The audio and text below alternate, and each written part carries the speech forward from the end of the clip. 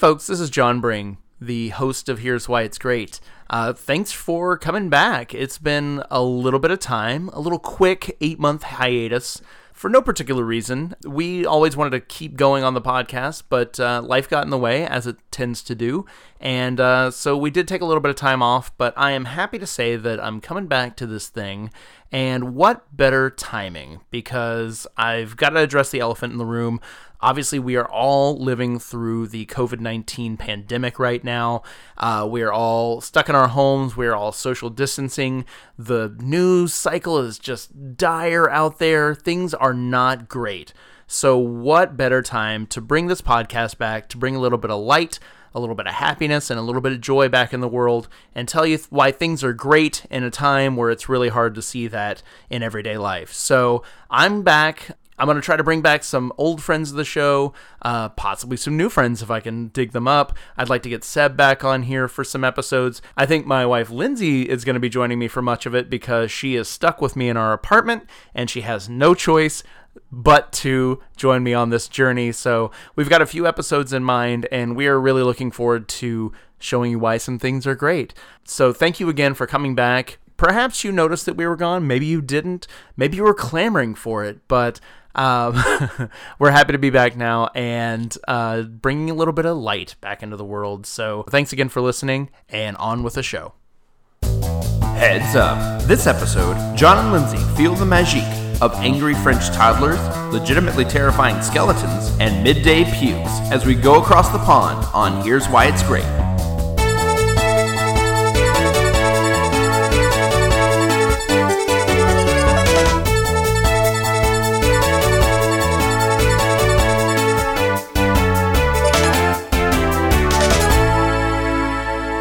Bonjour! It is I, Jean Bring, the one to break the spell. And joining me on this episode is... Allô, je m'appelle Lindsay Bring. Comme ça. Est-ce que je peux aller à la toilette, s'il vous plaît? I heard toilette in there, so obviously you're asking to go to the bathroom? Yeah, that about covers all that I remember from French in high school. Omelette du fromage, something I learned from Dexter's Laboratory back in the mid-90s.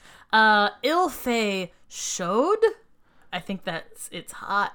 Well, allons-y to the real show. This is Here's Why It's Great, and we are talking about a subject nearish and dearish to our hearts. We are talking about Disneyland Paris, formerly known as Euro Disney. Euro trash. Oh, don't get started with that. On our Christmas vacation, we went to Europe for the very first time, getting out of the continental, well, not even the continental United States. We got out of North America for the first time. We've taken North America by storm. We've gone to Canada. We've gone to Mexico. We've gone back to Canada. We've gone back to Canada. And now we finally got a chance over this Christmas break to go to London and Paris. And I, being the Disney freak that obviously everybody who listens to the show probably knows that I am, forced Lindsay to go to Disneyland Paris to devote a day of our very short Paris leg of our trip to this theme park that has an awful reputation. Mm-hmm. And fortunately, I have a great, lovely wife, and she decided to let that happen. That is an accurate description. You forced me to do something that I decided to let happen. And to be perfectly honest, I mean, I was in love. I am obsessed with Paris. It's the best city I've ever been to in my life. I cried at one point because we rounded a corner and I saw the Eiffel Tower in the background and like the Arc de Triomphe in the distance, and it was just so Parisian, the whole thing, all the architecture, that I started crying. I'm like, oh my God, I'm in Paris. You're like, this is just like Ratatouille. And then the second time I cried was when I bit into a baguette sandwich at the Louvre. And it was the best damn thing I have ever tasted. We should actually do a podcast on why that sandwich at the museum gift shop was great, because it is, I think, maybe one of the best things I've ever eaten. Okay. We went to the Louvre, and we didn't have any time to get breakfast that morning. We had gotten to Paris the night before. We stayed up kind of late, and we're just dragging in the morning. Lindsay was unfortunately starting to get a little sick. So we had to skip getting breakfast. So we just wanted a little nibble on something before we went inside the Louvre, which obviously is like a day and a half just by itself. And so we went to the cafe there and thought, it's going to be museum food, whatever. But holy shit. Oh my God. We just got a simple, what was it? Baguette du jambon? Yeah, it was like a jambon et fromage. It was just a baguette with ham and cheese in it, and butter. Can't forget about that butter. Who would have thought? And then I think we got we also got something that you became obsessed with, a high that you have been chasing ever since. Was it? It was a escargot du raisin. Yeah. So it was basically just a cinnamon roll. Right. And it was the best motherfucking thing I've ever had in my mouth. Oh my God, it was so good. And this is like museum food. And honestly, This is some of our first food we had at all in Paris. So it set the bar ultra high, and the bar would only go up from there because everything we ate in Paris was just scrum-diddly-umptious. It was amazing. And the day at the Louvre was amazing. Oh, yeah, it was great. But that was the day before. The whole day at the Louvre, I was having a great time. Lindsay wasn't feeling well, but we took tons of pictures. We saw the Mona Lisa. We saw the Venus de Milo. We saw so many amazing things there. We ended up actually going back to our hotel a little early so Lindsay could get some rest because we had a big Disney day the next day.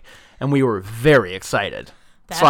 I was very excited. That's right. We had a 4-day trip to Paris, and we dedicated one of the full days, 25% of the trip, if you're a mathematician, to Disneyland Paris. You're putting some stank on it, but I think that being that I am the Disney freak that I am, and obviously, just to back up a little bit, everybody who listened to the show should know, I fucking love Disney. It's in my blood. I grew up in South Georgia, so a stone's throw away from Orlando, and many of my most cherished childhood memories take place at the Disney World Resort. I have been an annual pass holder at Disneyland. Of the 14 years that I've lived out here, I don't know, probably at least 5, 6 of those years, even years where I really could not afford it, I was an annual pass holder at Disneyland. It's my favorite place. No, look, for listeners who don't know, our friends know, I too love Disneyland. I did not grow up with it the same way that you did with your family vacations. I went to Disney World for the first time when I was 18 for grad night. But I had a great time. And then really all my memories of Disney are Disneyland from when you and I were doing long distance and I was in Georgia and I flew here. We went to Disneyland for the first time and I fell in love with it. And I, too, have been a Disneyland season pass holder with you. I have canceled gym memberships in the past in favor of a Disney annual membership because, it's a lot of walking. Hell yeah. That's exactly what we should do every time. For sure. I would cancel, eating some weeks if it meant I could go to Disneyland more. Well, yeah, if it meant I could eat double at the Disneyland park. Heyo. So if we were this close to Disneyland Paris, I wasn't gonna be able to go all that way and not go to the parks for at least a day. And I honestly was feeling that one day wasn't gonna be enough. Turns out I was kind of right. You were 1,000% right. But yeah, I did convince Lindsay to go. The circumstances of us getting to and from were not great because Disneyland Paris is about a 45-minute drive outside of Paris proper, and usually there's a train that goes directly there and back again. The metro system apparently in Paris is great. However, during our visit, there was a strike.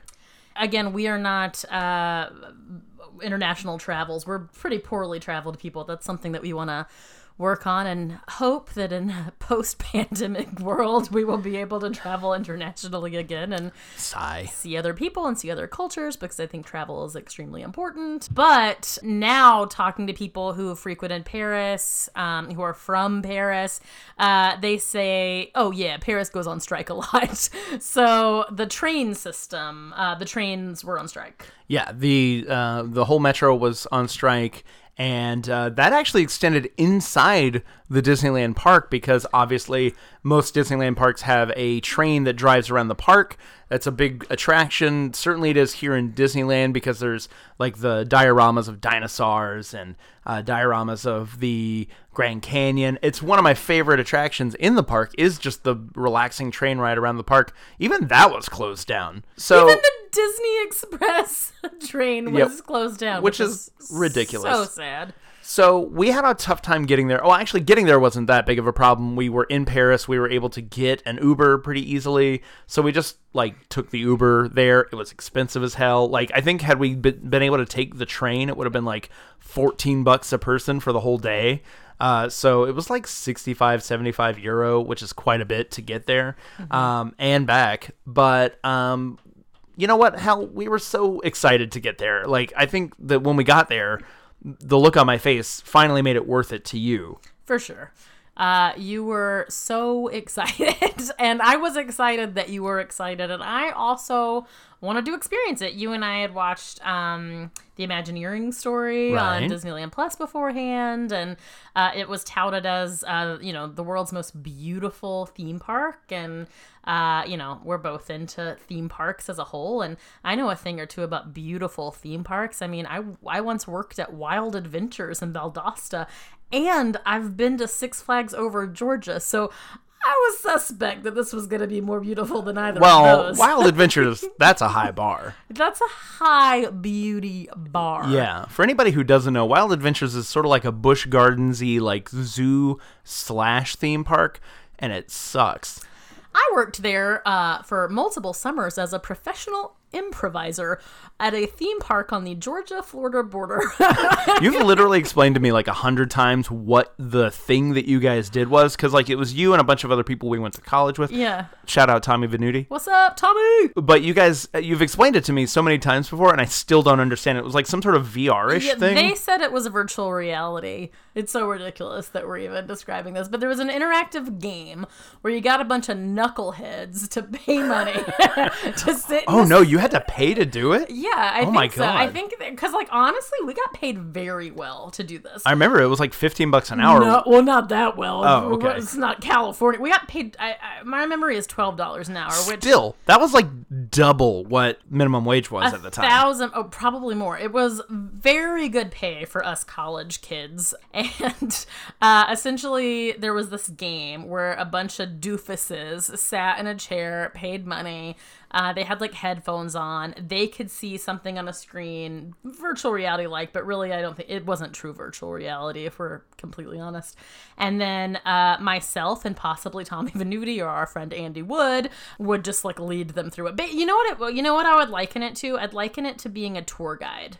Oh. Like a universal tour guide where when you go on the tours, I know we're very familiar because your cousin was once a tour guide. We have friends who are tour guides and we've been on those tours many times, but I would liken it to that where basically you're leading someone through this experience and you're sort of improvising along the way, halfway sticking to a script. We've dedicated too much time to this. It really seems like there was no need to get a bunch of college kids with some vague experience as improvisers to do that. It seems like anybody could probably do that. Yes, yes, and there's a waterfall. Watch out so you don't get wet. I'm closing my eyes, and that's really selling the experience. How much was it? $15? I paid that. And I was $400. Holy shit! A second, yeah. Whoa, a second! Oh my god, it was very worth it if you had me as a guide. Well, before we go back to Disneyland Paris and walk through those beautiful gates, let's just get a little bit of background of why we're doing this. What is the deal with Disneyland Paris? It actually opened as Euro Disney on April 12th, 1992.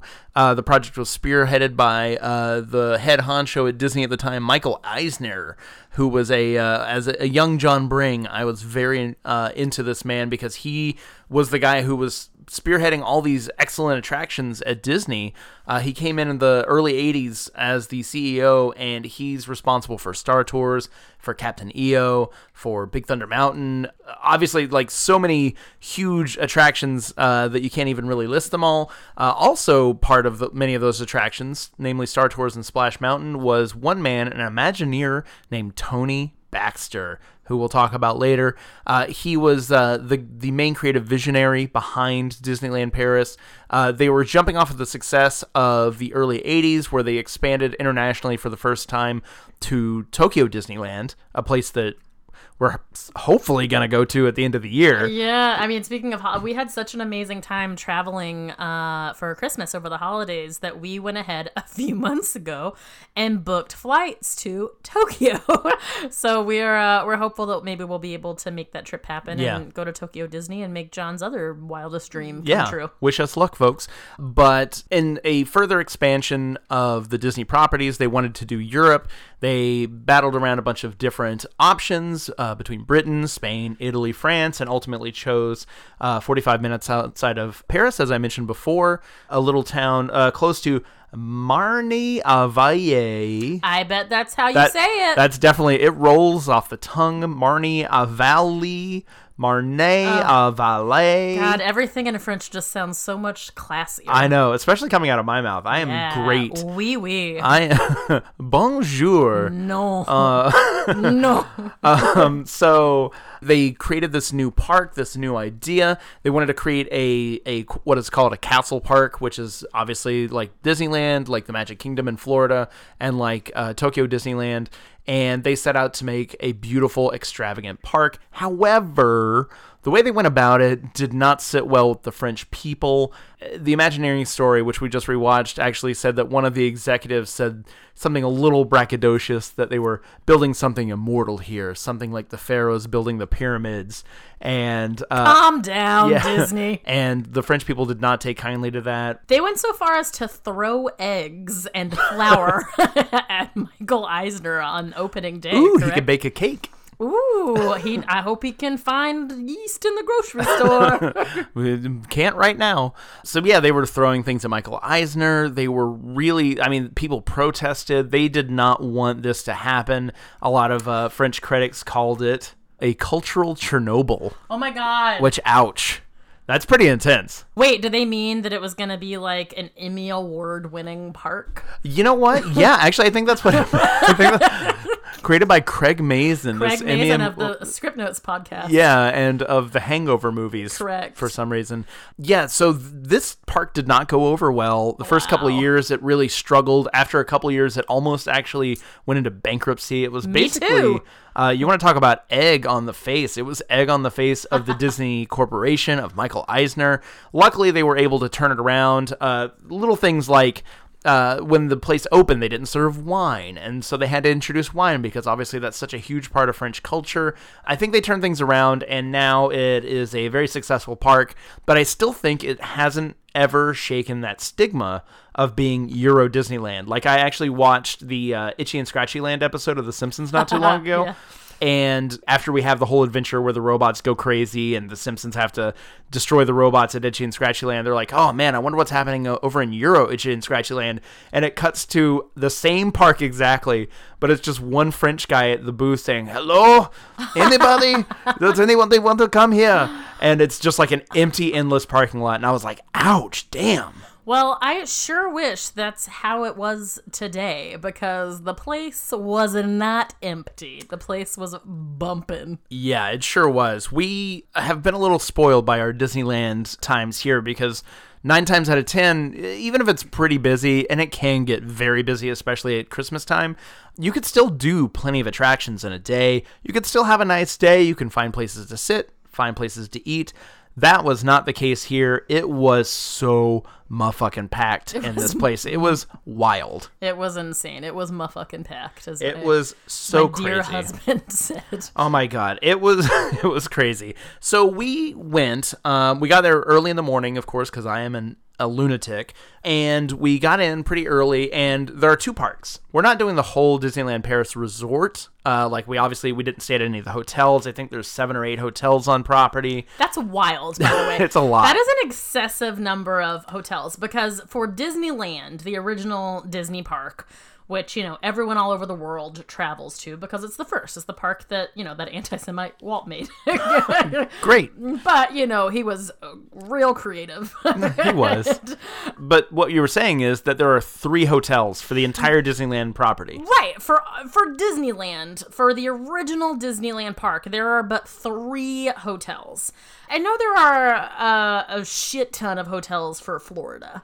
Yes, there's like 15 or something insane. I don't know the exact number, obviously. That makes sense to me because isn't that the most widely visited park in the world? Oh yeah. Disneyland or Disney World in Orlando is truly a world unto itself. It is huge. It's huge and sprawling, and there are low-level hotels that are more motel style. There are like the 5 Diamond resorts, like the Contemporary and the Grand Floridian.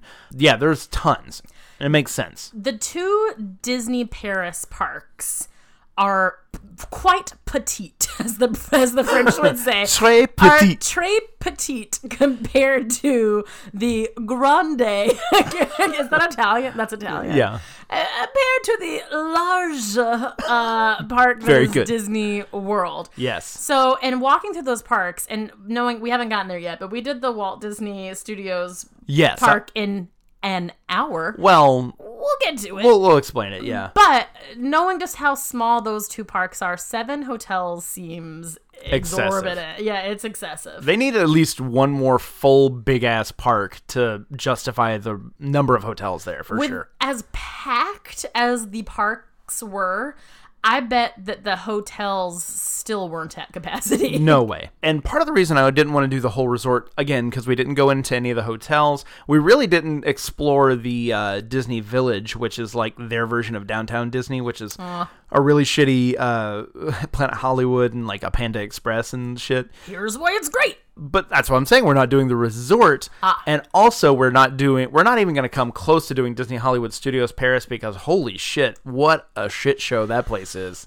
Okay, yeah, We'll let's touch on it briefly. We'll touch on it briefly because we'll get to Disneyland Paris. We were very excited about this other park because of one ride in particular, which was the Ratatouille ride, which we were both super excited about. We got to the park. It was totally packed.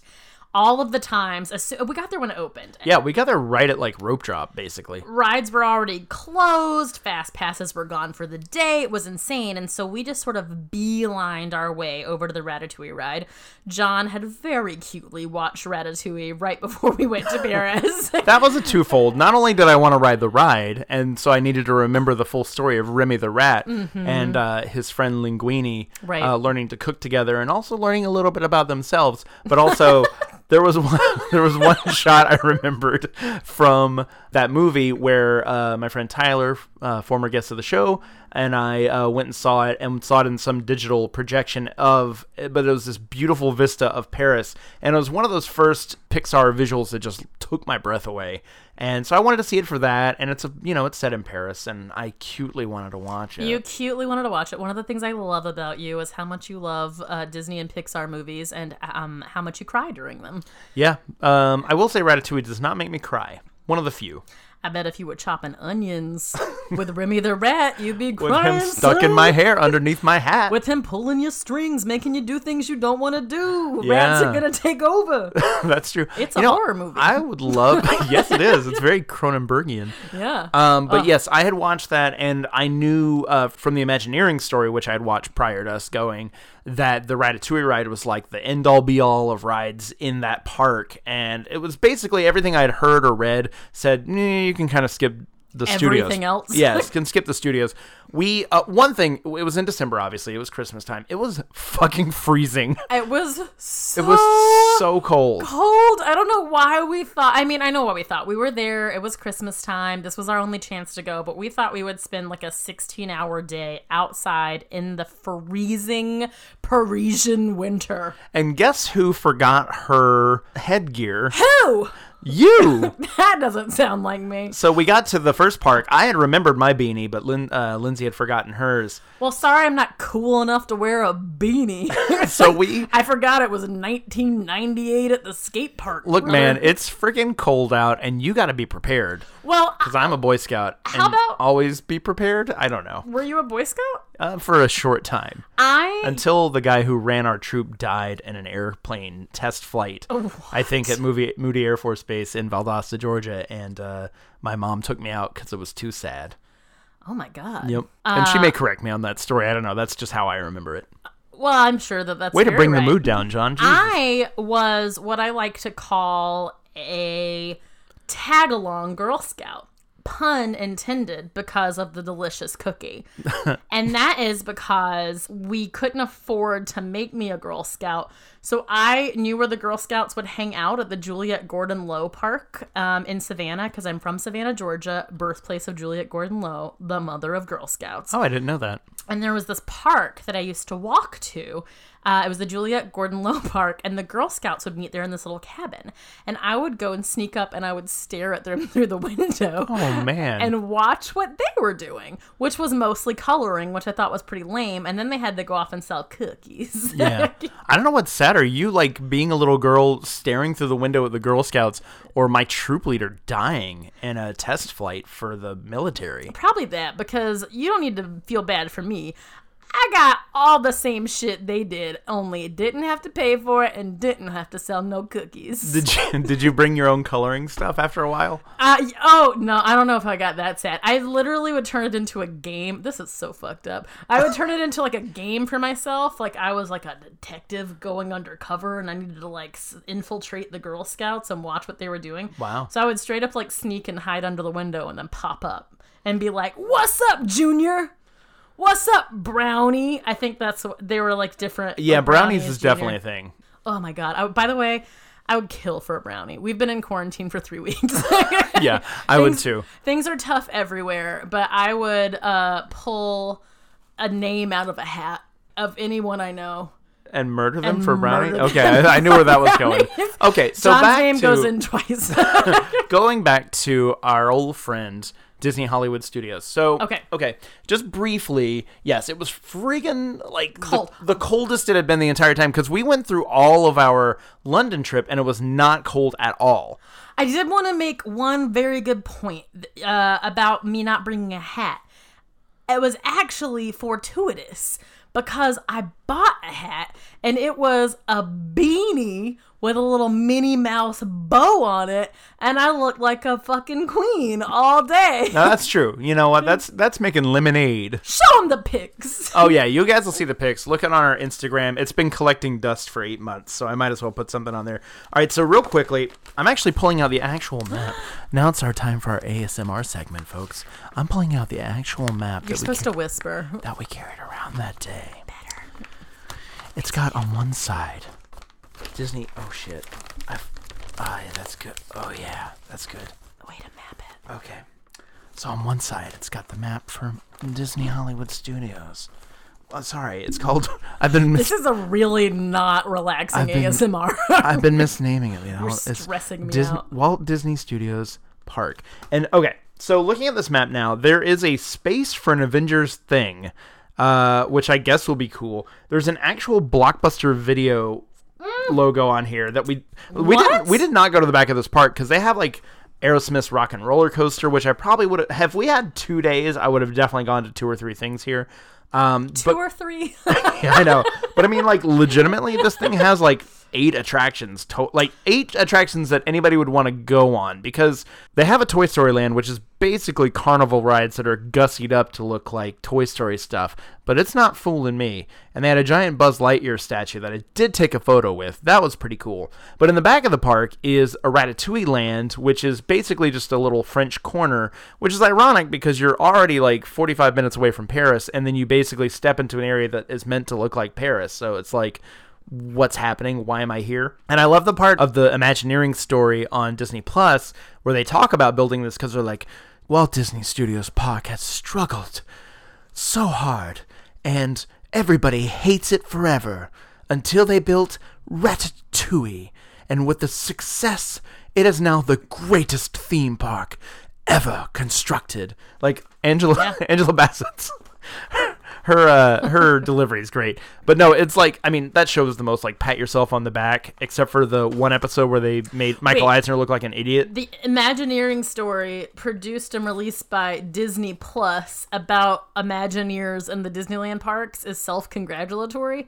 That's weird. Shockingly, yeah. And if you watch it to the end, like not Michael Eisner, Bob Iger, who just is stepping down now finally as CEO, is made so out... that I can step in.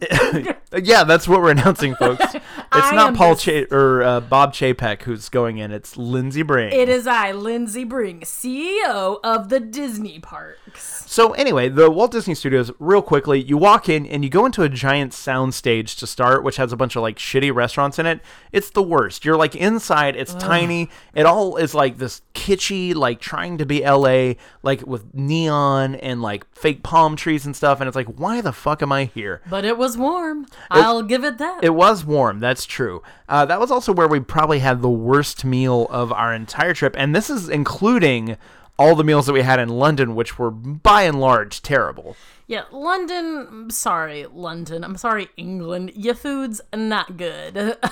Yeah. It's just not. That's putting it mildly. But the food in Paris was obviously incredible. It's a very foodie town. And I love Disney, like you love Disney. And I love Disney snacks. Gonna give a shout out to Sandy Murray right now, because she too loves theme park snacks. Gonna give a second shout out to Sandy Murray. R.I.P. the Boysenberry Festival this year at Knott's. We would likely be there right now.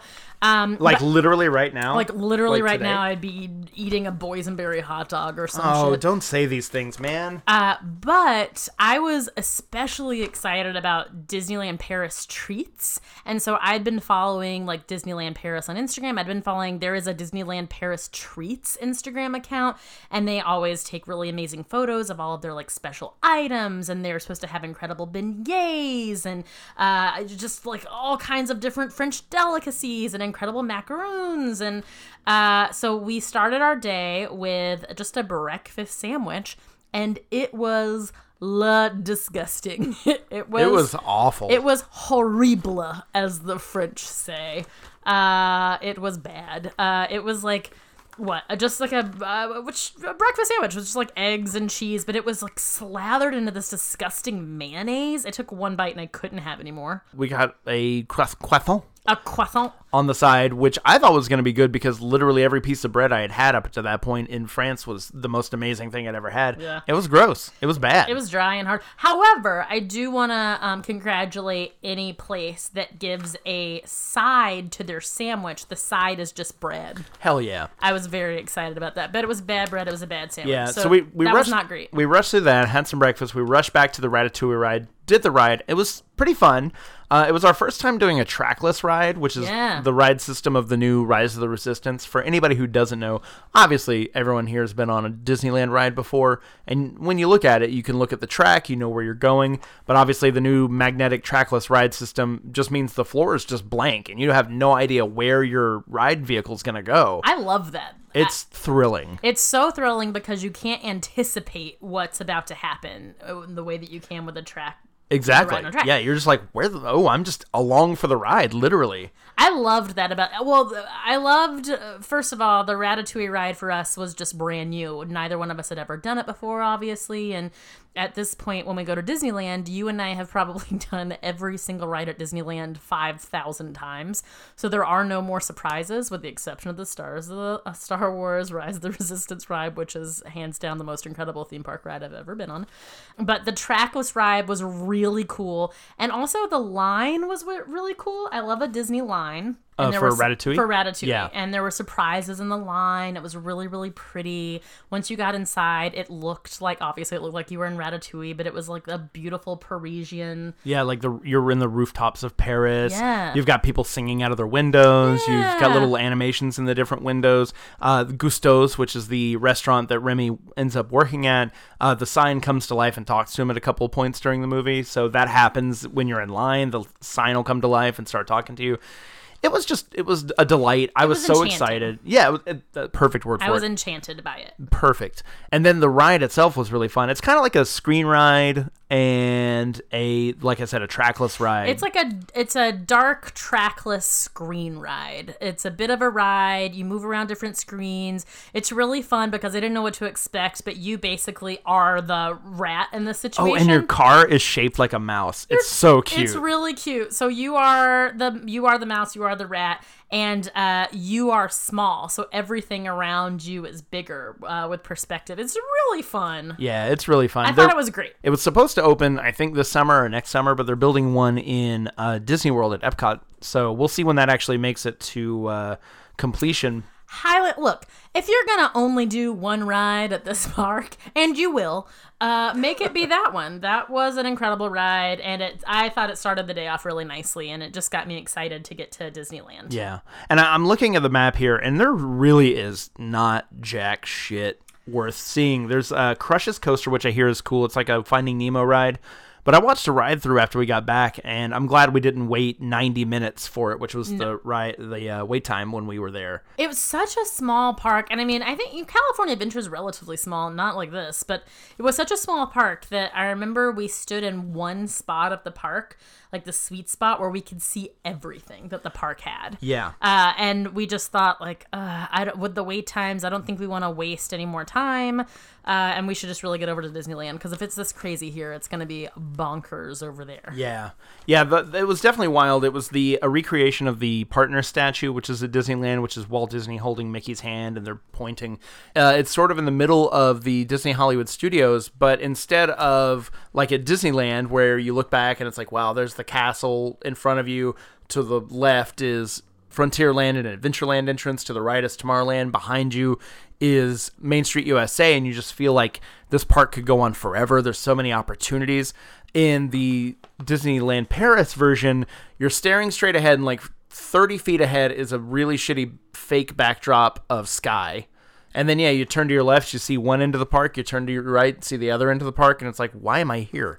So anyway, sorry to diverge so much about that, but that was that part of the park. That's why we're not going to explore that, because it was underwhelming, to put it lightly. To put it kindly. It was underwhelming. So then we made our way over to Disneyland proper. I'm looking at the map now, and one of my favorite things is, even if you don't go into the park, the Mickey head made of flowers, which is a signature of Disneyland, right when you walk in, there's always a line to take pictures at it. That was actually outside the park, so we spent quite some time taking photos there. Lindsay mentioned earlier that they were trying to make just the most beautiful park in the world, and let me tell you, they succeeded. It's beautiful. It was gorgeous. It was like a breathtakingly beautiful park when you walk in. It was Disneyland on beautification steroids. I was getting impatient for us to get in because we felt like we had to stop every 3 feet to take another photo of some new beautiful, topiary or flower bed or whatever. As with any Disney park, your entrance is Main Street, which was delightful. But the thing I think you and I were both super excited about was getting to the castle. Oh, you're actually not even remembering something. The entrance is actually underneath the Disneyland Hotel. So one of the hotels is the building that you're entering into, basically. And that is a huge, beautiful building unto itself. Gorgeous. It's got a huge Mickey Mouse clock on the top. And it's just a beautiful way in. But continue, sorry. Just one of 7 Disneyland Paris hotels you can stay at. Book your stay today. Book your stay, not today, but perhaps in the future. Yeah, perhaps 2-3 months down the road. Book your stay. Everything's okay. We're all going to be okay. The castle I was especially excited about. Look, the Disney World castle is incredible. It's huge. The Disneyland castle, I think, is beautiful and charming, but it's very small. It's très petite, and that is because planes fly over Disneyland, and it can't surpass a certain height. So it's sort of limited by its location. It has to be a tiny little castle, as beautiful as it is. This castle at Disneyland Paris was both huge and beautiful, and the colors were nice, and I feel like we probably spent 75% of our day hanging out around or inside the castle. And inside the castle, there was such a cool treat. Oh, yeah. Oh, and before we get to the castle, let me also just mention the Main Street USA, which is also present in all Disneyland parks. It was huge. They obviously were dressed up for Christmas, and the park mostly was not super dressed up for Christmas time. Like if you come to Disneyland out here, it's all over the place. It's a Christmas explosion. But there it was mostly just a little bit on Main Street and a little bit here and there in pockets around the park. But as we were walking in, I was just taken aback by how huge their Main Street was, how wide it was, how tall it was, the detail. It was just exquisite. And they had an amazing tree right as you walk in. So it was very, very cool. And as Lindsay said, we spent way too much time at that castle taking photos and finding people to take photos of us and taking photos of other people. But it was totally worth it because it was just très fantastique. It was fantastic. It was hyper cool. All right, so obviously we've established that it was extremely busy, and compared to the other place, it's extra shocking that the other park is so small because Disneyland proper is just like packed to the gills with stuff. Now, what sets them apart a little bit is that a lot of their stuff is not like your typical rides. They have a lot of like walkthrough attractions, and they have some different lands that we're used to. Obviously, they have Adventureland, they have Frontierland, Fantasyland. These are all typical to our experience, but they, instead of Tomorrowland, they wisely went with Discoveryland, which is a Jules Verne themed Tomorrowland, which is science fiction-y, but it's also timeless. So unlike our Tomorrowland in Disneyland, which is kind of fallen apart and kind of looks a little bad, and it's way behind in the times and the technology, theirs can exist outside of time as we know it and can kind of stay this rustic steampunk vision always. It's like when you watch an old movie set in the future and the future was 2014 and everybody's like in flying cars and shit. When you go to our Tomorrowland, you're like, it's not that futuristic. Yeah, it's also just like Buzz Lightyear and like more Star Wars shit. And we have a whole land devoted to Star Wars. Yeah. And it's like Star Wars Launch Bay, which used to be the Carousel of Progress, which was an awesome animatronic show. As I was saying, we did not have, since we had already hit up the other park, it was super busy, we did not get to hit a ton of attractions here. We didn't do any of the walkthrough attractions, which I find regrettable. Well, we tried. We were excited about doing the Alice in Wonderland walkthrough, especially. I know I was excited about that. But we went to it around, 4 p.m. Yeah. And there was a Disney attendant outside saying the walkthrough attraction was already closed because they start to close them all down when it gets dark, which it was getting dark by 4 p.m. And to that I say, can you not light the attraction? Are there lanterns? Yeah, there are no lights. Does Mickey not have a candle to spare?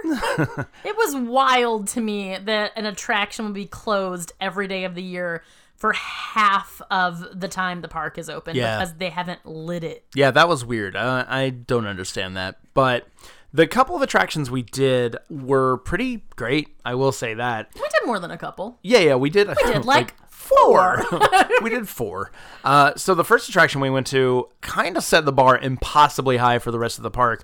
We went to the Phantom Manor, which was one of the rides that I was most excited about visiting at this park. It's their version of the Haunted Mansion, except for instead of being like a Southern Gothic kind of thing, it's Western. It's like a Western mansion, and holy shit, it is awesome. It was incredible. It was amazing. I think, John, you and I both love Haunted Mansion. That's like on our list of favorite. Right, that might be my favorite. I feel like you and I never visit Disneyland without doing the holy trifecta of Pirates, Haunted Mansion, Indy and/or Space Mountain. Like those are the 3 that we always, 3 or 4 that we always hit. So we were both really excited about this Haunted Mansion. And one thing that was different about this one was that it was legit scary.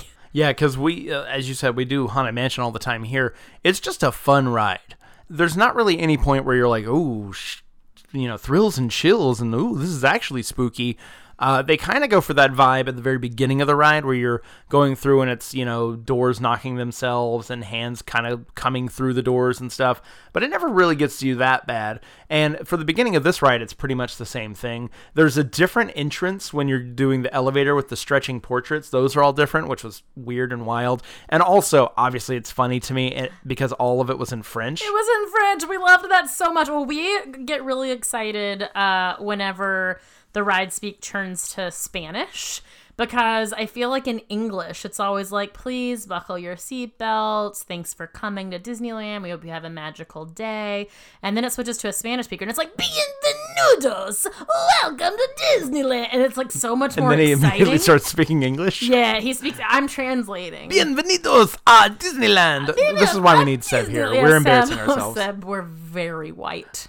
Super, super white. We're so sorry. But yeah, all the French stuff was really funny. So, I mean, not funny, but Bonjour, bienvenue à Disneyland. it was just excitable. And so that was fun. You go into the ride, and it kind of starts similarly to our Haunted Mansion. Little differences here and there, and of course I'm such an obsessive that I'm like, oh, this door is slightly off from this, and giggity goo. And then eventually you see the ballroom dancing, which is the famous scene from the Haunted Mansion. And then when you typically go to Grim Grinning Ghosts, which is where you go into the graveyard, and there's tons of ghosts, and they're having a blast, they're having a ball, and they're singing fun songs, and they're being very jovial, that is when things turn dark in this version. Straight up dark. I remember I grabbed you because a hellhound comes out of nowhere. It's scary. There's like a dude, there's like a guy that's like kind of in an Undertaker outfit, like a kind of half cape over his shoulders, and he's just got a skull face, and he's got like a top hat, and he's just laughing at you like, ah, ha, ha, ha, ha, ha, like a spooky laugh. And he's one of those new animatronics that moves way too fluidly, and it's kind of freaky. That's freaky all by itself. But yeah, we're going by this guy, and he's digging a grave that your car is going into, by the way. It's meant for you. He's digging your grave because you're going to die there. Yeah, and next to him is, as Lindsay described it, a hellhound, a rotting carcass of a dog that its neck shoots out at you. It extends, and it made me jump in my seat. To drag you to hell after you're murdered inside the ride. I have very little patience for children who are scared of rides. Like, we have many friends with kids, and it's like we go to Disney, and it's like, oh, do you want to ride this ride? It's like, oh no, they're scared of this ride. They're scared of this ride. And it's like, there's nothing at Disneyland to be scared of. Fear this ride. Yeah. French parents, do not take your children into this ride. Don't go in there unless you're minimum 50 and have seen some shit. Yeah, because look, you go down into the depths of hell, and you are not greeted by grim grinning ghosts who are like goofy and singing barbershop quartet songs. No. You are greeted by legit skeletons who are now playing other skeletons as xylophones, and it's creepy, and you are like underground. Like the scenery looks like you have been buried and you are now surrounded by real ass skeletons. I'm going to say it. I bet those skeletons are real. I bet they are too. They are. I bet they straight up pulled a poltergeist where they moved the headstones, but they didn't move the bodies. Also, did you know this? Am I misquoting? I believe that the skeletons in the poltergeist pool that they shot were actually real human skeletons. Correct. And they didn't tell the actors that until afterwards. Could you imagine? Yep. It's a miracle that Craig T. Nelson is still with us. Honestly, because I know that there's like the poltergeist curse. There is Jo Beth Williams was the one who had to suffer the pool. And didn't the older sister that missed the whole climax of the movie, didn't she like die a couple years later? She did. The poltergeist curse is real and very, very sad. Dominique Dunn was her name, and she played Dana. She has my favorite moment in the movie when she, as you said, she missed sort of the climax of the movie. She's been gone the entire movie, like sucking face with her boyfriend, and she comes back when the house is blowing up and there are hickeys all over her neck, and she just screams and says, "What's happening?"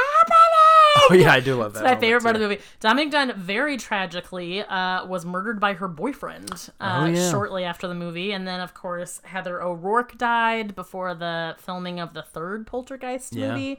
Very cursed film. Anyway, this ride is scarier than all the Poltergeist movies. And scarier than the Poltergeist curse. Scarier than the curse. They use real skeletons, real hellhounds. They get them from actual hell. Right. And when you go on, a Native American curse is put on you as you go through the ride. We are forever cursed for riding Phantom Manor. Yeah. That's why we're all in this Corona mess right now, is because we rode Phantom Manor back in December. Okay, too close to home? That's, Too close to home. That's why. Got it. I've had many Corona jokes I've wanted to make. It has been very hard to hold off. All right, fair enough. But anyhow, so you go down, you're with the skeletons, and then all of a sudden, instead of being, again, in this, like, joyous graveyard, you're in, like, a western town that's all underground, and it's, like, spooky ghosts of cowboys and, like I said, like, more undertakers and things like that, like some saloon babes. Saloon babes. And honestly, AKA prostitutes. Basically it becomes Westworld, and what's scarier than that? I mean, true dad. So you go through that. That's a delight, actually. That was less scary. But then, one last time, before you end the ride, you see that scary skeleton face man who's laughing at you again. Ha, ha, ha, ha. And I was like, oh, now I'm not going to be scared of him this time. I know him. I recognize you. I see you, bro. But as we are going past, he, like, bows up on you. He, like, lunges at you a little bit, and it made me jump again. Like, I'm not even shitting you. Like, it legitimately scared me twice. I'm almost 40, and it scared me. So we got off of that, and I don't get scared of anything, by the way. Yeah. I love scary shit. I love scary movies, always have. I live for Halloween Horror Nights. I like people jumping out at me. Phantom Manor was terrifying. Yeah, it was real scary. So after that was just like the tops. That was still, to my recollection, the best thing we did the whole day was the first ride we went on in Disneyland proper. We walked around the Adventureland area, which was really cool. Rather, the Frontierland area, which is, I forget the name of the town, but it's like something Gulch. Oh, Boot Hill, maybe? Anyway, whatever the case. So we walked around a little bit, kind of checked things out. We got a Thunder Mountain Fast Pass it was like something like 10 o'clock by the time we got to the Fast Pass, and it was for 12 hours ahead or something like. It was something ridiculously late for how early we were there. We walked around Fantasyland and checked out shops and things. And here's the thing about the park. This is all right. So obviously, Phantom Manor, great. We're trying to describe to you why Disneyland Paris, which has gotten shit on for the entire 25 years it's been open, why is it great? And Phantom Manor, you could pretty much end this podcast right now. Phantom Manor is so great, and I dare say maybe the definitive haunted mansion that I've been on. I haven't been on Mystic Manor, which is in Shanghai, which is apparently equally badass. Yeah. So that may be the new definitive one, but this is such a cool version of this ride. There has never been a better time to go to China. You know what? It's real cheap right now. Real cheap. Go. Let's go right now. But anyhow, we could end this podcast now and be like, Phantom Manor, done. Great. It's great. Dun, dun, dun, dun, dun, dun, dun, dun, dun, dun, dun, dun, dun. But we're going to keep going. And one thing I'm going to say about this park that's great is Tony Baxter, the guy who created the park, kind of set out to have a different style of park than Disneyland. If you're walking around Disneyland, it is very easy to get around. Everything loops, everything connects. It's a very, ergonomic way of setting out a park. The hub with the spokes that go out to the different lands always works. It's hard to get lost in Disneyland. However, I think that he set out to make a more leisurely experience in this park of something you could walk around in, something you could get a little lost in, and honestly, something that you can soak in the scenery of. So much of this park is just beautiful pathways. However, I got real lost a whole bunch. But in doing so, I think we found so many nooks and crannies in this park that just were beautiful that we took a ton of photos. It was one of the neat things about this park is really discovering it. One, I'm not used to being at a Disney park and not knowing my way around, because even if I went to Disney World in Orlando right now, I'd probably be able to pick it up without a map and find my way around okay. But this was just like looking at this map, there are so many like little twists and turns. And I remember at the end of Frontierland is the big Indiana Jones ride. Or actually, sorry, that must be in Adventureland. But they have a big Indiana Jones like roller coaster that we ended up not going on. But that's like one of those rare dead ends at a Disney park. We probably went down that way like 6 times thinking it was going to connect to Pirates of the Caribbean, but it never did. So we had a little bit of a hard time finding our way around, but I thought it was so cool to experience this park in a different way where it is like 100 different ways to get to a single place. Mm-hmm. Whereas Disneyland, it's like there's basically one way to get to everything. So we walked around, we were taking in the scenery, we stopped at a pizza outpost. Yeah, we were hungry because we'd only had a disgusting mayonnaise breakfast sandwich with a side of a hard croissant. So we wanted, I think we tried to get some reservations for some of the nicer restaurants, but again, it was just so packed. So we just stopped at this Pizza Outpost, and one of my fondest memories of the day was from the bathroom of the Pizza Outpost. Oh God, I love this. We got our food. I went to use the restroom, and there was a line out of the ladies' room door, and the door had to be propped open because the line was so long. So I got in and was standing in this open doorway, and then there was a changing table that was out in the open facing the open doorway, which, look, moms got to change their kids. I get it. But there was a French mother changing this toddlers, I guess a toddler. I don't know. What are toddlers? 12, 13? Yeah. Okay. I know a lot about kids. Ask me to watch them for you. So there was this little French boy. We'll say he was 2 or 15. He was standing just buck naked on the changing table. And in his hand was a Rex toy from Toy Story. And he was shaking it nervously, just staring at everybody. And when I stepped in, he shook it at me with his little ding-a-ling hanging out and his little butt all bare and empty while his mom changed him. And he made extreme eye contact with me, shaking his Rex, and went, "No, no," basically telling me to look away. Because I don't know, man. I see anybody who's naked, I'm gonna look. I'm not weird or anything, but I was just staring at this naked baby. So he was no. And so it made me so uncomfortable that I then shifted, whistled, and stared at the ceiling so that he could get changed. Yeah, and you immediately told me that story upon coming out of it. You're like, listen to this shit right now. And yeah, the look of the pretending to hold a Rex and shaking it, and then not only just shaking it, but also with every no, accenting that with the point with the Rex in your hand is I was not there for that, obviously, but God, that is one of my favorite memories of the entire night. Meanwhile, I was in the Pizza Outpost looking like a fucking dork because I was like, ooh, there's stuff painted in the other room. Because the other room where people sat, unless you had a reservation, you couldn't go in, and they had a person standing there to keep you there, a Frenchman, and I could not communicate with him that I just wanted to look at the paintings on the ceiling because I'm a dork. So he wouldn't let me in, and he was mad.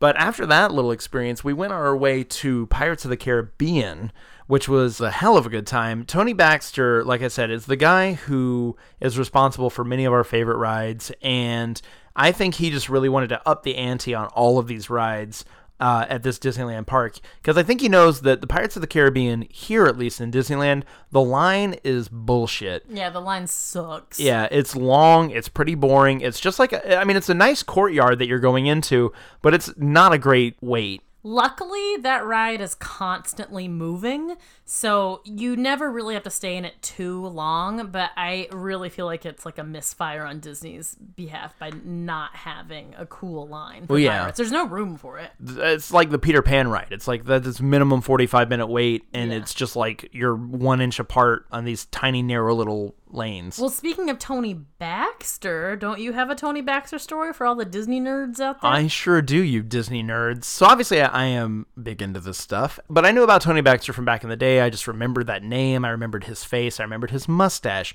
He's obviously very prominently featured on the Imagineering story. But one time I was at Disneyland, California Adventure, specifically with former guest of the show, Sandy, who we went to the Boysenberry Festival with, and who did the Hanson episode with us. It was her birthday, so we took her out to Carthay Circle Restaurant, and this is after a long day, and we're all pretty exhausted, and we're all ready to go. I step out of the bathroom, and who is there but Mr. Tony motherfucking Baxter himself? And you'd think that I just saw Leonardo DiCaprio or Hulk Hogan or Madonna or somebody. That is the most starstruck I've ever seen you. And I don't generally get starstruck. I've only been truly starstruck a handful of times, one of which was when I snuck onto the set of Changeling when Clint Eastwood was directing it, and I was hidden in a corner behind a grip cart, and he was walking through, his assistant was walking him through, he had done his classic one take of whatever they were shooting, and he looked at me with those intense-ass Clint Eastwood eyes, and then I realized for 1 second in time Clint Eastwood and I existed in the same plane of reality, and it just really tripped me out. It really freaked me out. Ugh. I know you hate Clint Eastwood movies, and but I mean, still, is Clint Eastwood the man with no name? I mean, it's crazy. He has a name. It's Clint Eastwood. He's But old. He's done. it's fucking Harry Callahan. I mean, it's like, look at that eye. Those eyes could stare down and make any man wet his pants, and I came close. But anyhow, the other time I was that starstruck was when I saw Tony Baxter, the Imagineer, at the Carlet Circle restaurant. I immediately came out to Lindsay. I was like, Lindsay, that's Tony Baxter. That's Tony Baxter. Should I say something? Should I go back in there? Like, should I go back in where? Do you want to go back in the restroom and find him? Yeah. Do I shake his hand and be like, hey man, shake thanks his for dick. thanks for Splash Mountain, bro. That's one of my faves. Ultimately, I got my shit together, and I said, you know what? He's with some people. He's with some family and friends. I'm going to leave him alone. Or Tony Baxter was gone because John spent too much time debating whether or not he should go approach him and talk to him. Sure. Or that. This was long before we actually went to Disneyland Paris, so maybe had I been to Disneyland Paris and then saw him, I would have had the guts to say, listen, bro, I know you catch a lot of flack. I know you've gotten a lot of shit over that park, but let me tell you what. There are at least 4 good rides. There are at least 4 good rides. Actually, 3, because we went on one twice. Yeah. So thanks for all that you do. Yep. But anyway, one of Tony Baxter's big things is like you could look at it at the Indiana Jones ride here in Disneyland or Splash Mountain, where there's these long lines that are very interactive and very like just cool. And really the lines, the queue itself is telling a story. And Indiana Jones is probably the best example of that. That's one of the most amazing lines in any theme park. But Pirates of the Caribbean, which has such a shitty line here, they just did it up right at this place. You're going through like a big Spanish fort. You're going through all sorts of different scenes, and there's some light animatronics here and there.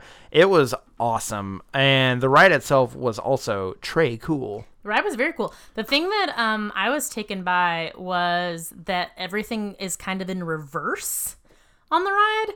Like, you know how when you started at Disneyland, you kind of have your slow kind of boat crawl. You have a couple little dips. You're seeing like all the treasure. And really the climax of the ride is you finally get out to like the cannonballs and the pirates. My memory of it was like, whoa, you just start immediately off with like the pirates and the pirate ship and the dancing and all the fun. And then you sort of end it on the slow kind of boat ride. Yeah, it was weird. Like literally the last thing you see in the Disneyland version, and I believe in the Florida version, is the guys begging the dog for the key. Yeah. Like that's the first thing that you see. You go up a lift hill and you see that, the jail on fire, and then like a couple more short scenes, and then you're in the big cannonball section. It's very weirdly mixed up, and it doesn't make a whole lot of sense. I mean, like, look, the story of Pirates of the Caribbean doesn't make a whole lot of sense, period. Except for now they got to find Jack Sparrow and the map and the key and all that bullshit. But this was a very dyslexic version of the ride. However, it was awesome. It was awesome. So cool. Oh, and which I know we'll get to later, but in Disneyland, they have a restaurant sort of inside the beginning of the ride called Blue Bayou, which we love. It's like a New Orleans Cajun restaurant. And here they had a restaurant that you kind of float by called Captain Jack's, and it went really hard on like Caribbean. It was a Caribbean restaurant. Yeah.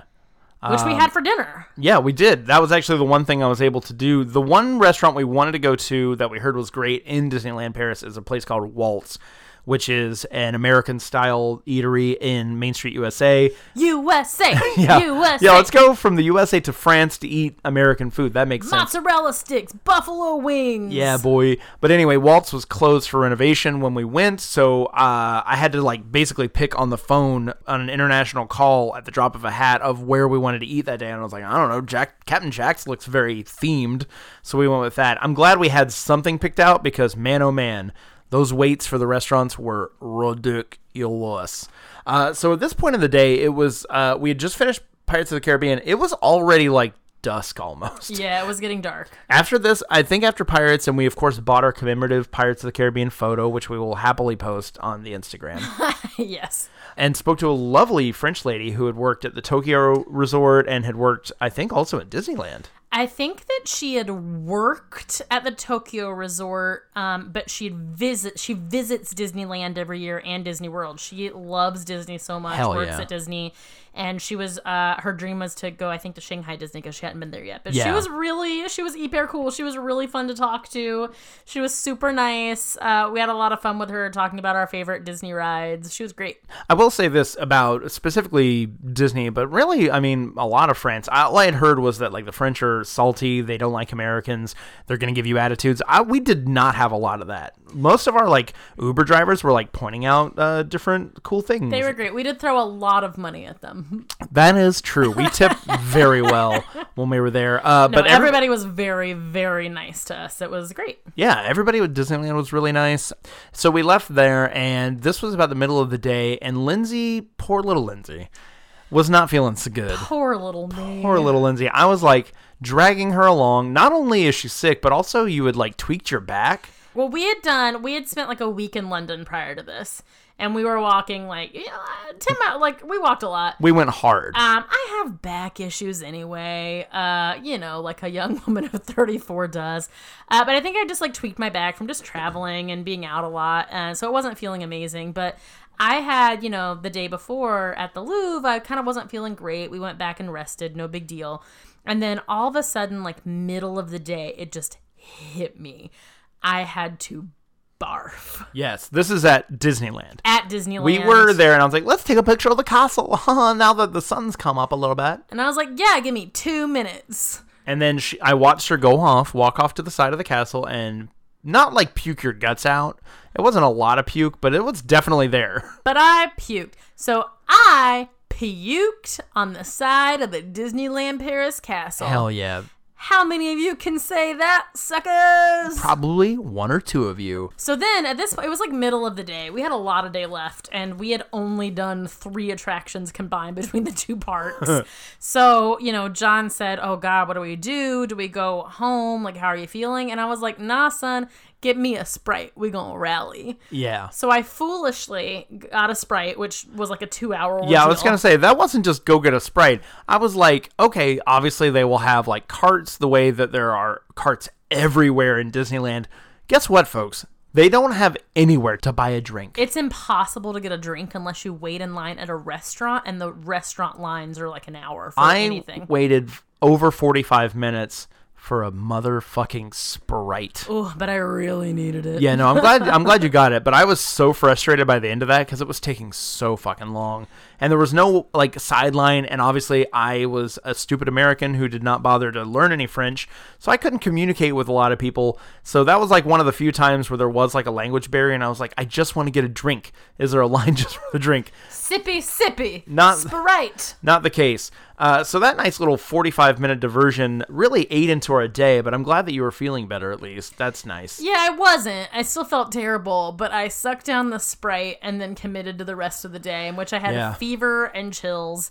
And probably should have gone home. And, probably. Not touched anything or spread my illness to anybody. Yeah. But we stayed because when in Paris, this was probably going to be we didn't know if we would ever be able to go back, and we still had some more things we wanted to do. So we kind of just pushed on and moved forward. Yeah, we did. We went back over to the castle. The aforementioned spent way too much time at the castle, now taking videos, more pictures. After that, we went underground under the castle.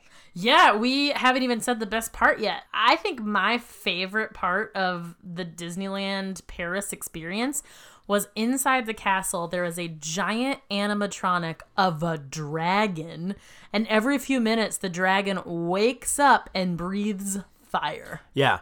The dragon's just like sleeping, just chilling underneath the castle, and then every once in a while he'll get up and be like, "What the fuck?" and then like make a big fuss. It's like it's one of those like, it's not even a walkthrough attraction. It's just kind of like you walk in, there it is. It's just so cool. Like the level of detail under the castle was just, it was incredible. It was amazing. Yeah. And you and I both love animatronics. Oh, hell yeah. And this was like the coolest animatronic, much like I believe there were real hellhounds and skeletons and Phantom Manor. This was a real dragon. Yeah, it was great. And we probably hung out there for like half an hour, even though the loop or whatever is probably a 5-minute loop of this thing waking up, doing its thing, going back to sleep for another couple of minutes. We hung out there for a really long time, and it was just cool. Yeah. I must have filmed it like 17 times. It was awesome. So after that, we went to It's a Small World, which I keep forgetting that we even went to, because it's pretty much what you get here or in Orlando. I would say, fine. I know this is a positive podcast, but what was great? It's a Small World wasn't great. It was a much smaller, less exciting version of what you get here. It was a long wait. It wasn't great. I think at that point we were just sort of like reaching for anything we could do with a less than 2-hour wait as the sun was going down. And It's a Small World, I think we were able to get in within an hour, so we just went for it. Yeah. And it was like I said, I love It's a Small World. I know it's like one of my mom's favorite rides, and it's honestly like one of mine. It's always very charming, but small is the operative word here. It just felt like a truncated version of what we normally get. Yeah, and points off Disneyland Paris for not calling it It's a Petite World. Yeah, for real though. So we finished that, and it was kind of getting dark at this point, and we went over to go through the Alice in Wonderland maze that we mentioned before. We were turned away. I was like, oh, you know what's around here? Storybook Lane canal boats, which we talked about on like one of our first couple of episodes on this show. I was like, I have to do that. And guess what was also closed? I think the case of the Storybook Lane canal boats, aka La Pez de Contes de Fez? That's how that's pronounced. That's definitely honey, it. You sound beautiful. Thank you. The reason for that was not the lighting thing, but they set up their fireworks. That's where they shoot the fireworks off for some reason. But I really regretted that because obviously we've covered it on the show before, and Sebastian and I both watched ride-throughs of it, and it did look awesome. So I regret not being able to go on that. So mea culpa, guys. I did not make it there on time. Hopefully next time, if we ever go back to Disneyland Paris, I'll make it there. So from there, we were like, you know what, Lindsay's getting sicker and sicker at this point. Let's just go to dinner. I was really dragging. And let's get out of here. So we doubled back to Pirates of the Caribbean. We went to our Captain Jack's dinner. I could tell Lindsay was miserable the entire time. We had some pretty tasty food. I tried blood sausage. You did. I think I got like coconut shrimp. Yeah. It was like definitely better than the rest of the food in the park, because the rest of the food in the park was garbaggio. It's still, but here's what is sort of shocking to me, that in a city, and even 45 minutes outside of a city, where the food is incredible, some of the best in the entire world, how did you manage to get some of the worst and some of the most subpar food into your theme park? It kind of shakes me. But I'm looking at pictures of it now, and it looked pretty good.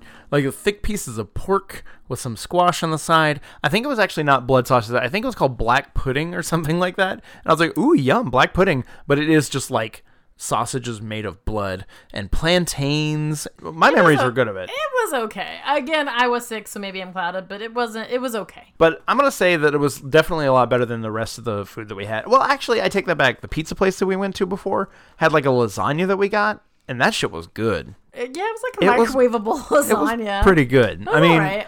I'm not going to turn down a Stouffer's lasagna meal for nothing. Well, sure. If we're comparing it to Stouffer's, then yeah, it was like a Stouffer's lasagna. It was pretty good. And so being the Americans that we are, we didn't realize that France has different customs about dinner, i.e. dinner lasts 17 hours every single night. Oh my God, everywhere in Europe. We had no idea. We're, again, poorly traveled. We did not realize that the event when you go out is dinner. So when we were in Paris, especially, anytime we went out for a meal, we were there for 4 hours. Yeah, and we were at Captain Jack's like 3 hours legitimately. Crazy. And, and also the servers are not super on top of it. So, like, that's probably also a cultural thing, is that servers are not just tending to you every 5 seconds. But, like, I drink water really fast, so I'd chug it down, and then I would be bone dry for, like, half an hour between seeing the server. So dinner lasted a hell of a long time. But the one good thing of that was I noticed there were like all the boats were full passing us as we started our dinner because we were right next to the river. By the end of it, all the boats were empty. All of the Pirates of the Caribbean boats. Yeah, all the Pirates of the Caribbean boats. So we left the restaurant and noticed that there was a 0-minute wait Pirates, which we had waited, 2 hours before? I know. It was kind of equal parts awesome and also so annoying because we spent 2 hours waiting for it earlier in the day. It was great. We were like, well, we have to do anything that's 0 minutes, but we love Pirates. We zipped on it, did it again. It was so great, but it makes you realize like, oh, how shitty it was to wait 2 hours for it earlier. Yeah, that was rough. So we did that again, and then we ended on another ride that I'm going to just go out and say is definitely the bar none, hands down, definitive version of a ride, and that is Big Thunder Mountain. Thunder Mesa. That's the name of the town. Thunder Mesa. I know it would hit me. But Big Thunder Mountain, like, you know how they normally have the Rivers of America in a Disney park where it's like the tugboat or whatever goes around. It's just a small river in the middle of the park. They have that here, but instead of like being Tom Sawyer Island or the Swiss Family Robinson Island in the middle of that, they have the ride Big Thunder Mountain. So it's a roller coaster in the middle of this river. It's an island essentially, and it was so thrilling. It was thrilling. Also, it was gigantic. Yeah. We love that ride. I especially love doing that ride at night at Disneyland, and they've sort of refurbished it. They've smoothed it out. It used to be kind of like a neck breaker of a ride. You know, it's kind of like a shaky wooden roller coaster. It's really smooth now, and they've sort of lit it up with like dynamite, and when you do it at night, it's really beautiful.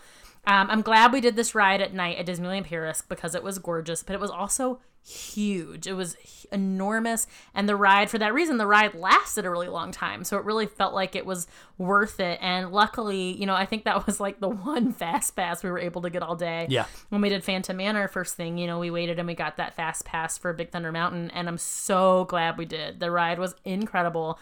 And I think I told you afterwards that for me, the cost of admission was totally covered by Phantom Manor and by Big Thunder Mountain. Like, those two rides really blew my top off. Yeah.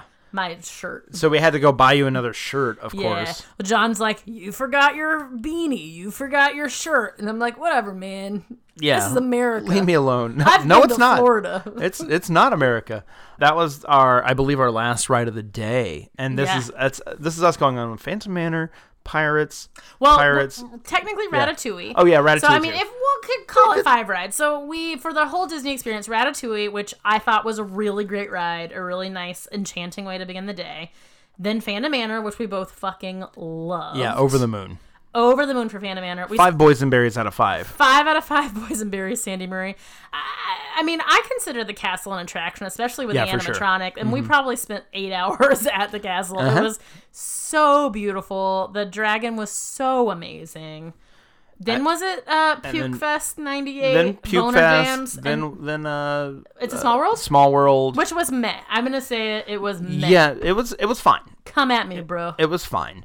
And then to finish out our night, Lindsay limping along, wanting to die. It's gone back to being negative 1,000 degrees. We're freezing to death. So I made her walk through Discoveryland. Right. That was the only time we spent in Discoveryland all day. I have regrets. Yeah. For sure. One, I wish we just didn't know. We just know Disneyland so well. You know, we often are the tour guides for our friends when we go. We kind of know exactly like what ride you want to get the fast pass for and when. We're just so well versed in it. And I think we thought maybe that would translate to a new Disney park. We just didn't really quite know what to do and how to traverse it, and we didn't know what was going to be super cool versus what wasn't going to be that cool. And at the end, I also really wish I hadn't gotten sick because it definitely diminished the quality of the trip for me. But even so, I'm glad we went. And towards the end of the night, we really just got to walk through Discoveryland. But it was like everything in the park. It was truly beautiful. And I'm really sorry we didn't get to do a ride. We were just running out of time. Look, I wish we could have done that too. There was a lot to see in Discoveryland. It was truly gorgeous. Like it kind of goes without saying at this point because the whole park is this way, but just like everywhere you turn is just another like vista where you could take 1,000 photos. It was just beautiful. Very, like I said before, steampunky, a lot of like copper and like a lot of like blues and gold tones. It was just a really beautiful part of the park. A lot of neon light. It was just neat. It was neat. It was really, really neat. The design of the park is incredible. Yeah, you can't take anything away from the design of the park. Like, even looking at this map, It's just, I feel like you have to post a photo of the map. It's so cool. It's so thoughtfully done. It's awesome. And, it was really packed. It was Christmas. We didn't know certain things. Like, we didn't know the walkthrough attractions would be shut down by 4 p.m. We couldn't have anticipated that. I wish we could have fit more in, and maybe one day we'll get to go. But this map right now is giving me mad Animal Crossing inspiration. I'm going to tell you that right now. Yeah. For all of you out there at home, quarantining, trying to get through, I'm going to need you to get Animal Crossing and friend us so we can get some of your fruit. Hell yeah, because we need them apples, we need them cherries. And I need to know how much your turnips are. Yeah, we do not need them pears, because those do not look pretty on the trees. No, green on green, I don't think so. I don't think so, baby. So we wrapped up our day, we're again limping our way home. We left early, obviously, being the huge Disney fan that I am, I'm a real sucker for the fireworks. But Lindsay was dying. At that point, I would legit had fever. Yeah. It was cold. I kind of had to. I tried really hard. And I feel like your back just made it that was the icing on the shit cake there. I literally fell apart at Disney Paris. And I said, you know what? I will definitely sacrifice the fireworks. Let's go. And also, we knew that there was going to be hell getting home because we didn't know the bus system because the strike thing sort of hit us as we got to Paris, so we had not planned ahead. Well, we're kind of in the middle of nowhere. There's not really a bus right there. However, to add insult to injury, we did pass quite a convenient train entrance. Oh, yeah. That had the trains been running, we could have zipped home very easily. And where we were staying in Paris, it was right by a train entrance. It would have been great. But all of that was done because of the strike. So you say we left early. It was still 10 o'clock. The fireworks we were listening to the fireworks as we were trying to get a lift. Yeah. Here, the fireworks go on at 9 or 9:30 because it's a residential area. And then the park's still open for 2 or 3 hours. The fireworks are literally the last thing that happens at Disneyland Paris. So I think it closed at 10. The fireworks went off at 10. Yeah, we put in an 8 a.m. to 10 p.m. day. So left early is we started walking towards the parking lot at 9:50 because I just couldn't do it anymore. Yeah, actually, I think we had planned on leaving at 8:30, somewhere around there, but we were let's do some shopping and buy some ornaments for some friends first. Ugh. And holy shit, it's called shopping apocalypse in my notes to myself because I am such a weirdo that I keep track of every single ride I do every single time I go to Disneyland. I love that about you. Because I'm a freak. Very cute. Oh, sure. One thing I don't, not everyone of your listeners may know, but all of our friends know, is that we are huge Christmas tree ornament collectors. And our ornaments are our scrapbook. And we have a white elephant party every year with our friends. And one of the things we really look forward to is hanging up all of our ornaments. And it makes us so happy when our friends ask them about them. It makes me feel proud. And we've been collecting these ornaments together as a couple for 15 years now. And we love when we go to a new place. Our favorite thing is to get an ornament from that city, from that place, and write the date on it. And before this trip, during this trip, you and I had been talking about how we couldn't wait to buy Disneyland Paris ornaments. So excited. Hell yeah. It was going to be Christmas time at Disneyland Paris. Surely the ornaments are beautiful. There are no fucking ornaments in here. Yeah, not the case. There are no ornaments. Not the case. However, we did end up getting 25 ornaments all said throughout our travels. We literally packed an extra suitcase for ornaments, and we did fill it. So don't worry about us. Yeah, we are fucking lunatics. We are loaded with ornaments. However, we really did not make out with ornaments at Disneyland Paris at Christmas. That was unfortunate. I find that to be crazy. It was a bummer, and it was such a nightmare to try to go shopping because it was just jam-packed. Nobody speaks the same language as us, and people were... Yeah, learn English. I think... France. I think that was one of the things that did get to me is this has nothing to do with the park itself, but the people there, whether they be French or otherwise, seemed to have a homing beacon directly on us. So they had either two speeds, one, a snail's pace if they're in front of us, and they're also just wandering in directionless, so they don't know where they're going. Or if they're not directly in front of us and they're coming the opposite direction, then they are directly coming, making a beeline towards us at 1,000 miles an hour, and we are the ones who have to move out of the way. So it was just a weird thing, and nobody was all that courteous or polite. I'm big on getting out of the way of people or holding doors or just trying to be have a presence of mind about the space that I take up, because I'm not a small guy. I've tried to tell you to stop being nice to people for years. I know, that's true. But anyhow, so that was a problem with the shopping. And if I had to give the shopping a boysenberry rating, I'd say 1. We did find an ornament. 0 boysenberries. Disneyland Paris on your ornaments. Are you kidding me? It's Christmas time. It's Paris. It's a magical, beautiful, romantic city. How do you not have ornaments? And by the way, in all of Paris, we had a hard time finding ornaments. Yeah. I get it. This is just, I'm annoyed because I wanted ornaments. Not everybody travels someplace just so they can buy ornaments, but I did. I traveled to Paris and London just so I could have ornaments from Paris and Because London. we are trash people. Because we're American trash who should have gone to Euro Disney before it was Disneyland Paris. Because we are trash before monsters. They classed it up. So fuck you for not having the ornaments I wanted. And also, we had such a great time. We had a lovely time. It was beautiful. We love you. In all seriousness, just to give my final thoughts, did we do enough on this trip? No, absolutely not. And I think the fact that this place had this awful reputation that people have really just talked shit about ever since its inception. I remember growing up thinking that this place was a literal shithole because everything I heard about it was just one mean thing after another. And so my expectations were very low, and I came here and man, they were just truly blown away. The beauty of this place, the fun that I did have.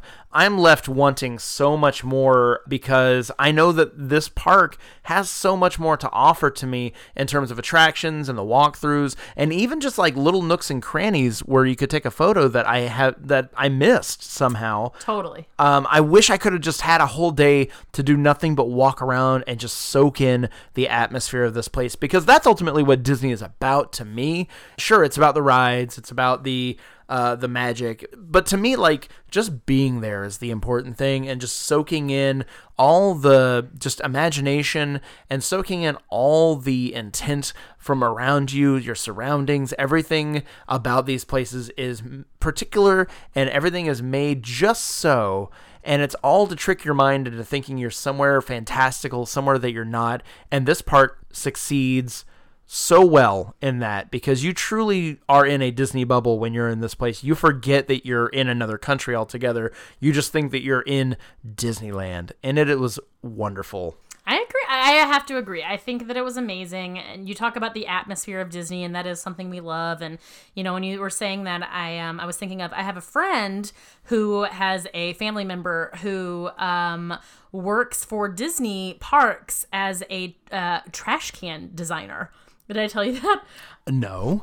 Their entire job is to imagine and beautify trash cans. And I just thought that was so incredible that every detail about Disney is taken care of, from the line to the street to the ride to the trash. It's just a beautiful experience. And it is a place for us as two childless adults can just be ourselves and goofy and be childlike. I think you're totally just allowed to be children at a Disney park. And oh my God, you just reminded me of one of my favorite details about the entire trip. What? You saying the word goofy reminded me. When we went to Walt Disney, what the fuck is it called? When we went to Walt Disney Studios Park, we passed a meet and greet with Goofy. The Goofy. And I was like, well, he's my boy. He's my fave. Goofy is your boy, for sure. I tried to get a picture with Goofy. We didn't do this because it was literally a 90-minute wait just to get a picture with him, but they don't call him Goofy. What do they call him, John? They call him Dingo for some reason. Dingo. They call him Dingo. I don't know why. I was so damn charmed by the fact that they call Goofy Dingo. You found it charming, and I ruined your day because I constantly said the dingo ate your Goofy. Yeah, I mean, that's pretty good. It's pretty good, Not gonna lie. It's a pretty good joke. That's solid. I win. I give that joke 4 out of 5 boysenberries, my dear. Hell yeah. And I give it 5 out of 5 boysenberries. Oh, imagine that. But yes, I love the fact that I was so obsessed with the fact that they call him Dingo that I was like, what do they call everybody else? Obviously, Mickey is Mickey. Yeah, it's Mickey and Minnie and Dingo. And Dingo. Donald, Mickey, Minnie, and Dingo. I'm pretty sure Donald is just called Donald, too. Yeah, for sure. He's Donald. I'm sure Pluto's probably called something different. No, everyone's the same except for Dingo. Goofy is Dingo. So weird. That's great. So that ultimately is why it's great. That's why it's great. Because my favorite character, Goofy, is called Dingo. That's pretty great. And I would love for us to go back. I will say that. I think we kind of did everything wrong. I would love to go back, not the coldest time of the year. Maybe like spring, or we could sort of enjoy being out more. I'd love to sort of like study the park a little bit more beforehand and fit in more activities. But honey, I would love to go with you. Oh, thanks. Because I love you, and I can't remember the last time I've seen you so happy. Yeah, Lindsay said at the end of the day, she was like, I was kind of miserable for a lot of that. And getting home was such a nightmare. It was terrible. We were almost grifted by 1,000 different Uber and taxi drivers, and we had to walk with Lindsay's hurt back and her running a fever. We had to walk half a mile to be able to get our Uber after being several Ubers canceling on us. So it was again like €100 to get back to town.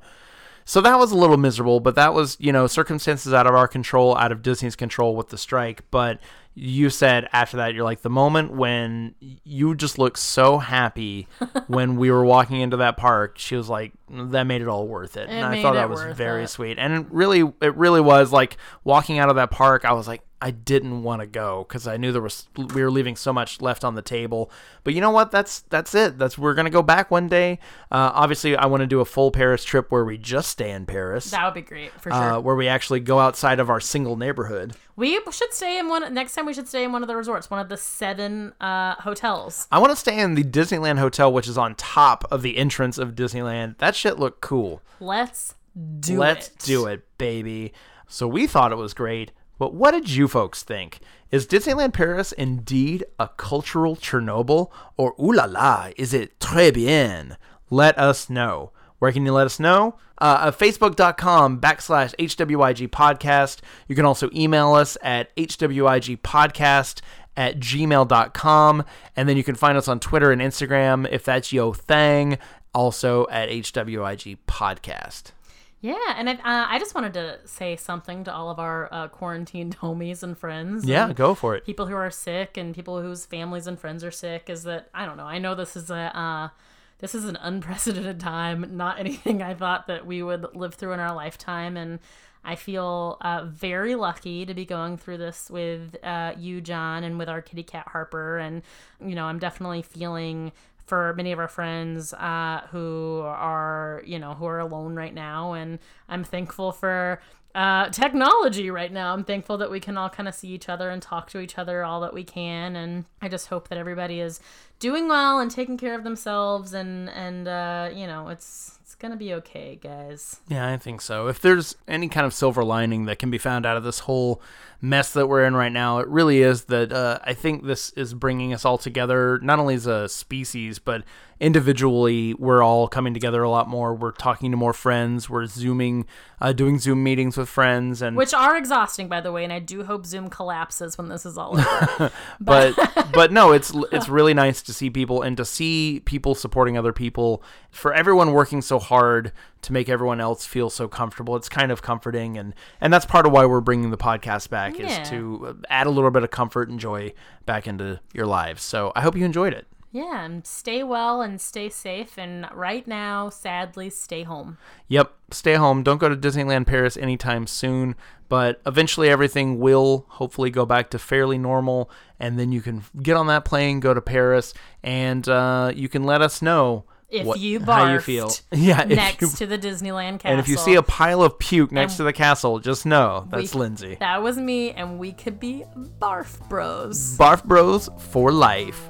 But until that time comes, I'm John Bring. I'm Lindsay Calhoun Bring. And here's why it's great.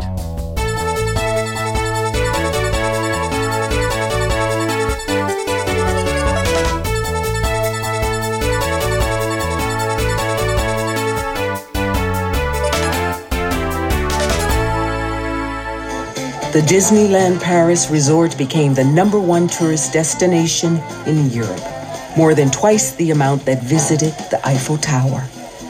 Ratatouille reinforced that when customized to fit a culture, a park can develop into a national treasure.